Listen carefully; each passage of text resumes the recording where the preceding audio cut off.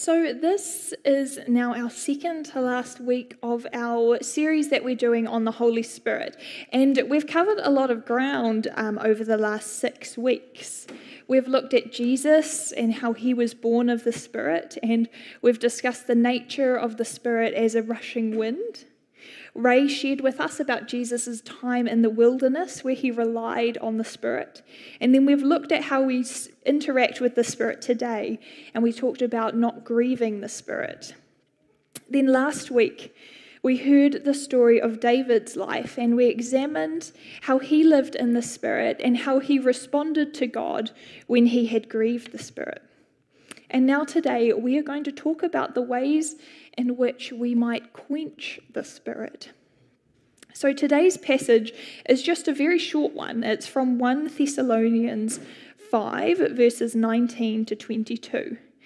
So I'm going to read it, but I'm going to read a few different translations of it because some of the words used vary from translation to translation, which help us to build a bit of a better or maybe more accurate picture of exactly what the text is saying. So I'll start with reading it from the NIV. It says, "Do not quench the Spirit. Do not treat prophecies with contempt, but test them all. Hold on to what is good. Reject every kind of evil." And then this is what the NLT, the New Living Translation, says. "Do not stifle the Holy Spirit. Do not scoff at prophecies, but test everything that is said. Hold on to what is good. Stay away from every kind of evil." And then finally, I'm going to read it from the Amplified Bible. So the Amplified Bible has been one that's been put together in a way that brings the original Greek or Hebrew text of Scripture and the context that it was written to. It brings those together. So it offers kind of a lot of extras within the passages, which pad out the meaning of the original words that we used, where English doesn't have a direct, kind of concise, accurate translation for. So this one will seem a bit more wordy, but the wordiness of it can be very helpful for us to understand the text. So this is how the Amplified Bible puts it. "Do not quench, subdue, or be unresponsive to the working and guidance of the Holy Spirit. Do not scorn or reject the gifts of prophecy or prophecies, spoken revelations, words of instruction or exhortation or warning. But test all things carefully, so you can recognize what is good. Hold firmly to that which is good. Abstain from every form of evil. Withdraw and keep away from it." So let's just pray. Father God, we thank you for your word, for the word that we have written to us for us to keep, your holy and true word.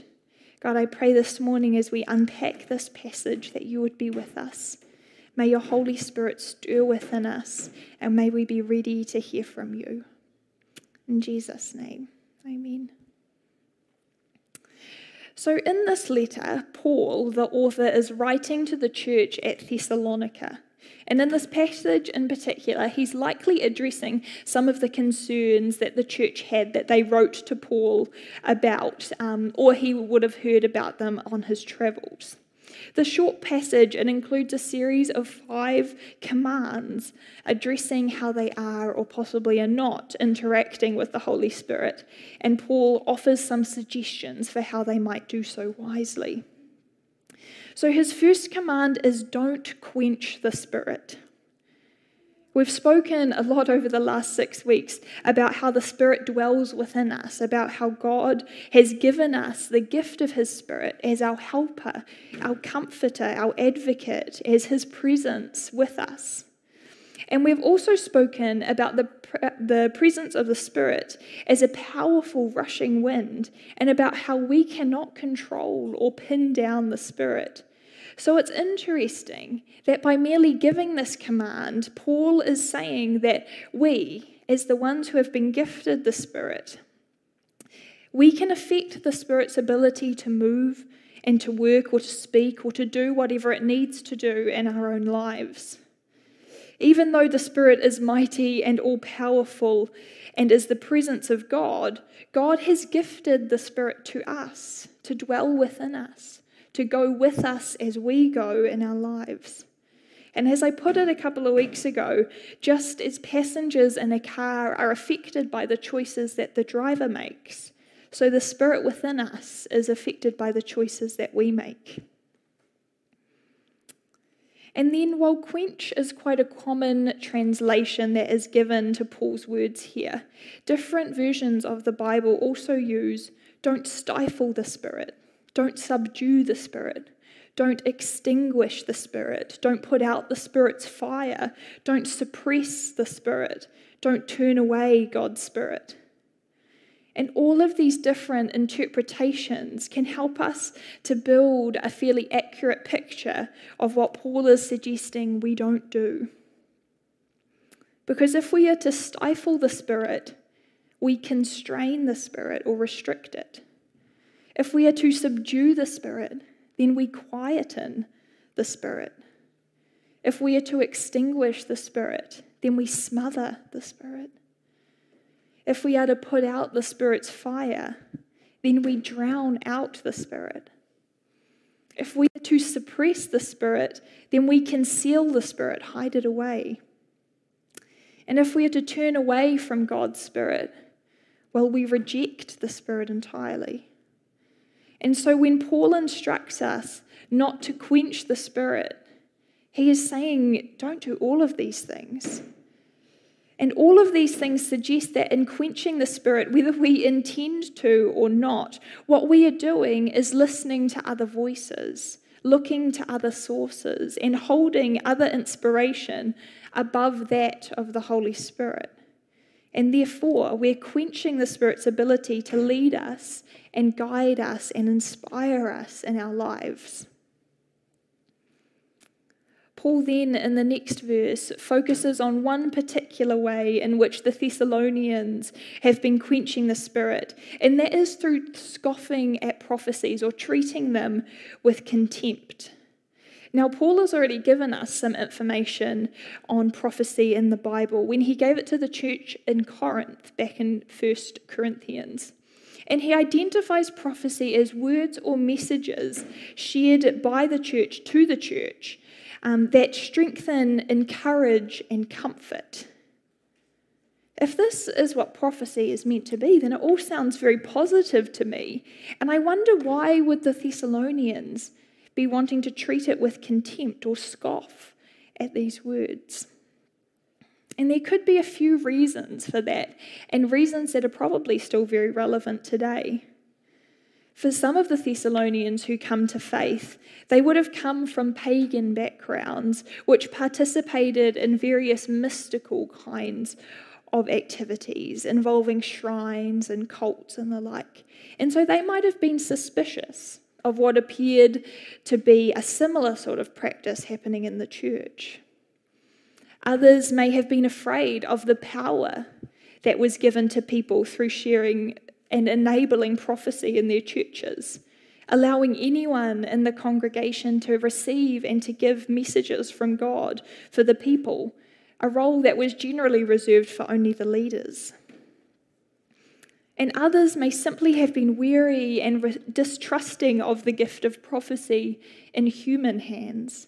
They recognized that it was possible to fake or imitate genuine intimacy with the Spirit, so the gift could be abused or manipulated, maybe for personal gain or to divide congregations. There is, after all, a risk when God gives such an awesome and holy gift to be used by human beings. Regardless of what the feelings or experience might have been amongst the Thessalonians, which caused them to reach out to Paul, Paul is writing to them to encourage them, don't simply throw the baby out with the bathwater, but rather become wise about the way that you are using it. Paul's words to the church of Corinth in 1 Corinthians 14 certainly show how highly Paul valued the gift of prophecy as a spiritual gift for the church. He says, you should desire the special abilities the Spirit gives, especially the ability to prophesy. One who speaks a word of prophecy strengthens the entire church. I wish you all could prophesy.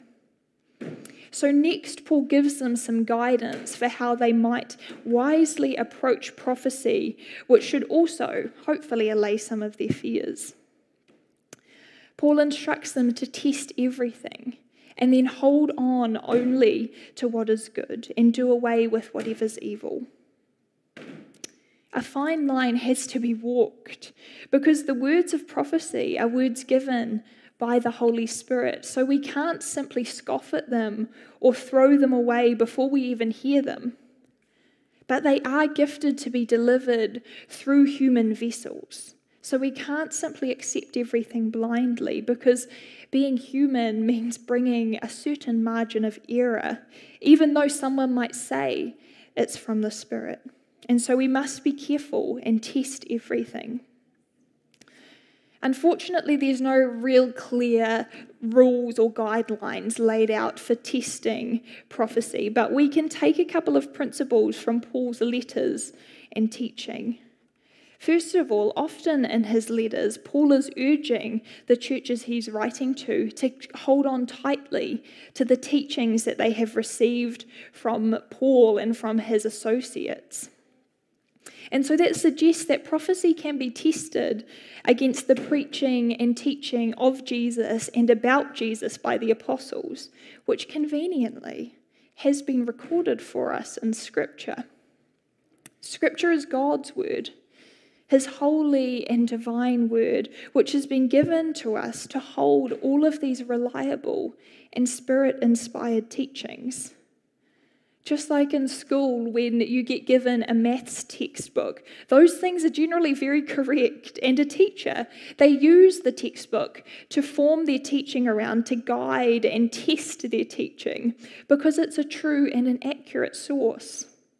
Just in that same way, we can test what we hear or what is prophesied against Scripture. Secondly, we can also take from Paul's teaching on prophecy in 1 Corinthians 14 to know that true prophecy serves the church by encouraging, strengthening, and comforting, and that it works for the common good of the church body. That is the test of purpose and effect, a quick and simple analysis. If a prophecy that is spoken doesn't fulfill these things, if it isn't building up the church or seeking to encourage God's people, then there possibly is a reason to suspect its genuineness. And once we have carefully tested any prophecy we've received, we can know what is good, that which we want to hold on to as from God, and we will distinguish what is evil or what is not from God, and we can throw it away. And though Paul might have specifically given this instruction just around prophecy and the Thessalonians' interaction with it, it is a good instruction to apply to wider life as well. The Spirit of God which we carry is almighty and powerful, but we do carry it within a human vessel. So we must be careful with how we or someone else might use or abuse the Spirit. But God has given us his word in Scripture as a true and accurate source for us to test against. And he offers revelations which we know to be true and that can set the standard for us to weigh up anything against. I wonder how in your life you may have ever quenched the Spirit. It may not have been intentional. It may have been out of fear, because of a misunderstanding, or maybe because of your own weariness from previous experience. And I wonder how here at church we might have quenched the power of the Holy Spirit within our gatherings.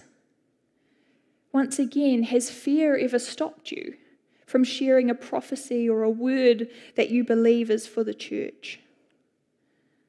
Or has bad previous experience ever caused you to shut yourself off from even entertaining such ideas? I'd like to share a story of how I quenched the work of the Spirit in my own life. Now, I'm one of those people who has a lot of dreams, not necessarily like life dreams, but a lot of sleeping dreams. There wouldn't be many nights where I sleep without dreaming about something, and most of the time I can remember quite clearly the dreams that I've had. I still remember dreams that I had as a child. There's one in particular that stands out, and it was in 3 parts, and over 3 nights I dreamt one complete dream. It was quite wild. And for the most part, the dreams I have, they're pretty ridiculous, really. Ridiculous inflations of something that's happened in the day or something that's going to happen. I had a lot of panicked dreams after I bought my wedding dress online about it arriving and being too short or not the right colour or with stains on it, all that sort of stuff. And I never really read too much into my dreams because they're always just quite silly and I just enjoy laughing about them when I tell Josh the next day. But there was a time in the last year that I had this common theme running through the dreams I'd have on a Saturday night. And I was like, that just seems a bit odd.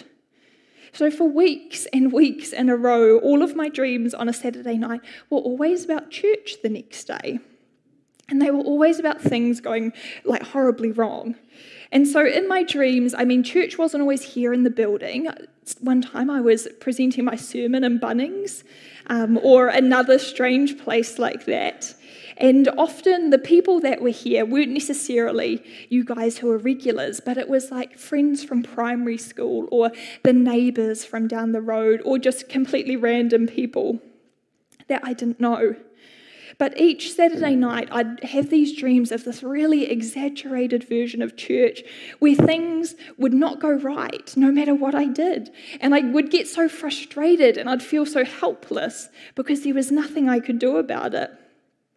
Like, how was I going to politely ask that couple who were dancing on the stage behind me to stop doing that? Or how could I stop everyone in the congregation from just talking through my entire sermon without seeming vain and like I just wanted people to look at me? Or why had that person just gotten up and taken over, even when I told them I had it all in hand? I kept having these dreams over and over again and always on a Saturday night. And they'd wake me up about 3 or so in the morning and then I'd lie there just thinking about church and being like, how am I going to keep it in check this week? Keep the dancing down. But like I said, my dreams were often just really silly. But because these ones kept happening, I thought I'd ask my mentor if she could maybe help me shed some light on possibly why this was happening. And it was a bit of a strange topic to introduce, but she took it well.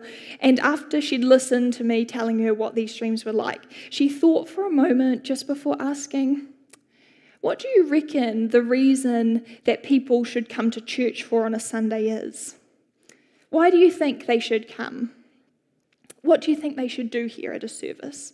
And it seemed kind of a random question after my epic tales, but I didn't have to think too long before I said, well, I guess church is a time where we come together, just gather to be with God. And when I said that, she just nodded and said, to be with God. And after that, we kept on talking and discussing why I might be having these dreams. But she kept reminding me throughout, remember, you said church is a time to come together to be with God. And I was like, yes, I said that. And she asked me to consider over the next week, what was the reason that I came to church on a Sunday? What did I come to church on a Sunday to do? And then before we parted ways, she reminded me again, remember, be with God. And so I did think about why I came to church on a Sunday. And as I was thinking, I was like, well, coming to church on Sunday is a part of my job. Running the services on a Sunday, planning them, facilitating them is a big part of my job. So I guess I come to church on a Sunday to do my job. And doing my job on a Sunday means having a plan. Having a sermon prepared, having the worship team prepared, having any extra people involved in the service prepared. And then I'd have to implement that plan. I'd have to facilitate it on a Sunday, stick to the plan so that I wouldn't forget anything, so that things would transition well, and so that those others involved could also trust and rely on this plan. And then I weighed up my answer about what I'm here for on a Sunday with the reason that I'd given for others to come on a Sunday. And it just didn't quite fit. I had said that the reason we should come to church on Sunday was to gather together and be with God. Yet the reason I came to church on a Sunday was to do a job, make a plan for the service and implement that plan. And it wasn't right. Because at the end of the day, I'm still a part of this congregation just like the rest of you. And I was so pleased to find that after that discussion with my mentor, the dreams stopped. And if at any point, day or night, I found myself worrying about church on a Sunday, I would stop and remind myself, church is a time to come together to be with God. And it might seem like a very obvious and basic reminder, something that you probably hoped I already knew, but I had to reteach myself that fact. Yes, my job is to plan and facilitate Sunday services, and I really enjoy doing it. But that task and completing that task should never have become the reason that I'm here on a Sunday. Just like I would hope it is for the rest of you here today, it should be the same for me, that I come here on a Sunday to gather together with you all and be with God. I had quenched the work of the Spirit in my own life by completely focusing myself on getting tasks done and not even realizing that I had limited the Spirit's space to breathe or room to move or time to speak. I had allowed the planning and the facilitating to rob me of the time I had on a Sunday to make myself available to God alongside you all. And I didn't intend to, but I had prioritized other things above the Spirit. And in turn, I'd quenched the Spirit's ability to guide me and lead me and to inspire me on a Sunday morning. And that's not to say that the Spirit didn't work despite my humanness and despite my lack of focus, because God is certainly big enough to still work despite me. But I had certainly severely limited the time and the focus that I had to give to the Spirit on a Sunday morning because I was so set on getting things done and presenting a polished performance. But hopefully we know from last week that a flawless performance is not what God wants of us. God wants us simply as we are, as broken and as flawed as that may be. He wants us in our natural state, no strings attached, with a heart that is willing just to be with Him. And when we come to God just to be close to Him and to simply soak in His presence, that's when we make ourselves available to hear the words of the Spirit, gifted through us as human vessels for the encouragement and strengthening of the church. So I thought that might be what we do this morning. Take some time to just sit in silence and give our time to the Spirit. We're going to sit as a church and simply be with God. And the silence is probably going to be awkward, and it's probably going to be hard to keep your mind from wandering off. But I ask you just to try your best to keep your mind focused on the Spirit, and we'll give the Spirit time to do or to say whatever is needed. And if you feel that you have something to pray out or something, God gives you something to share, please do share it, but just give us a couple of minutes in silence at the start, just so we all have opportunity to hear from God and give Him the time that He needs. Then at the end, I'll pray to wrap it up, and the band will come back up and we'll finish with a song. But just for now, let's bow our heads and close our eyes, and we just ask, Holy Spirit, we welcome you here this morning, and we ask that you would come and speak to us. We're going to wait here, Holy Spirit, and just wait upon you. And we ask that you would come. Give us words that strengthen and encourage others, and give us the boldness to speak them out.